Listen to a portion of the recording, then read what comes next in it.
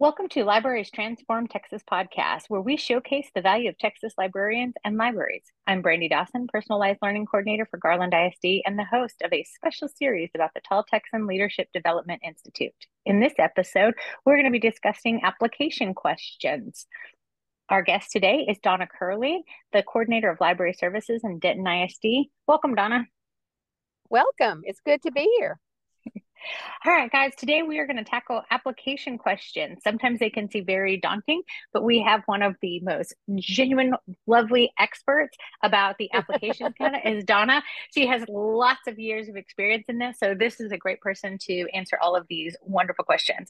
All right, Donna, so our first question is, what are some of the common mistakes to avoid when applying?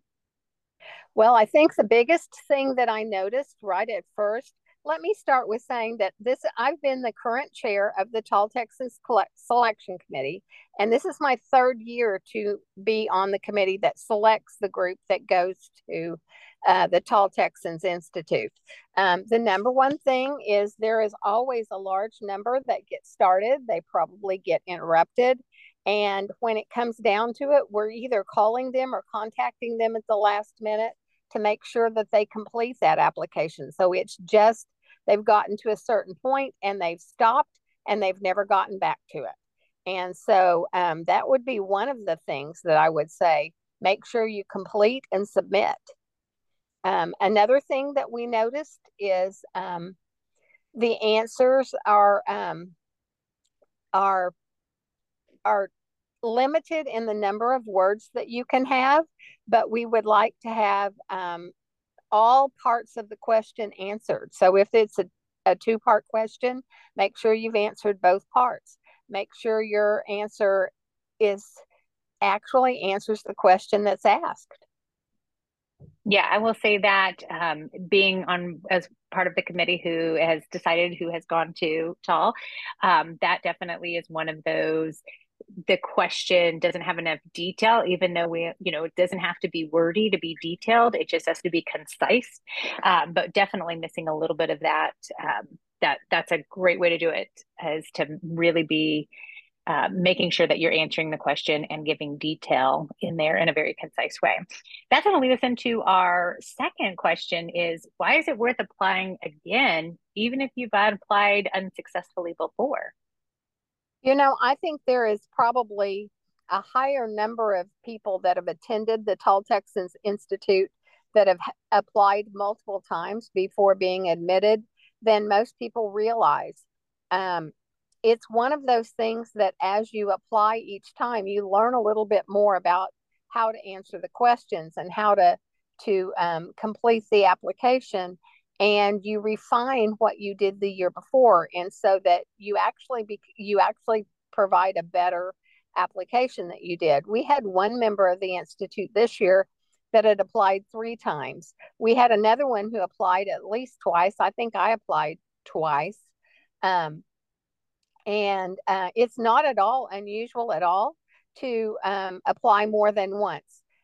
We laughingly say, as coordinators of library services, we were sitting around talking, and almost every one of us had applied for at least 3 jobs before we were hired to be the director or the coordinator. And a lot of that is you just learn how to answer those questions more robustly and in a better way as you do it multiple times. And I'll go on to say is I think a lot of people just go in and you might be for the very first time tackling it. You might be asking other people to look over it just because you're like, well, I'm going to apply, but I'm not, like I want to apply, but maybe I don't want everybody to know that I'm applying until you apply. And so, yeah, not having other eyes on your application and what your wording is, that can definitely be one of those like, ooh, and then if you don't make it in, that's usually when people ask for help. And I know a lot of my Tall Texan alumni people have done that. And you're absolutely right. It's getting other people's eyes on your answers. And does that make it sound like you are ready for the Institute? Is the why you want to go to the Institute? Is all of that aligning to, not only your future goals, but TLA's goals, libraries in general's goals? So that leads into our third and final question for you, Donna. And this is the key for everybody. This is going to help so many of you guys is, how do you find a mentor, a past Tall Texan, to help or advise you in answering these questions? That's one of the biggest things that you can do is find somebody that can mentor you.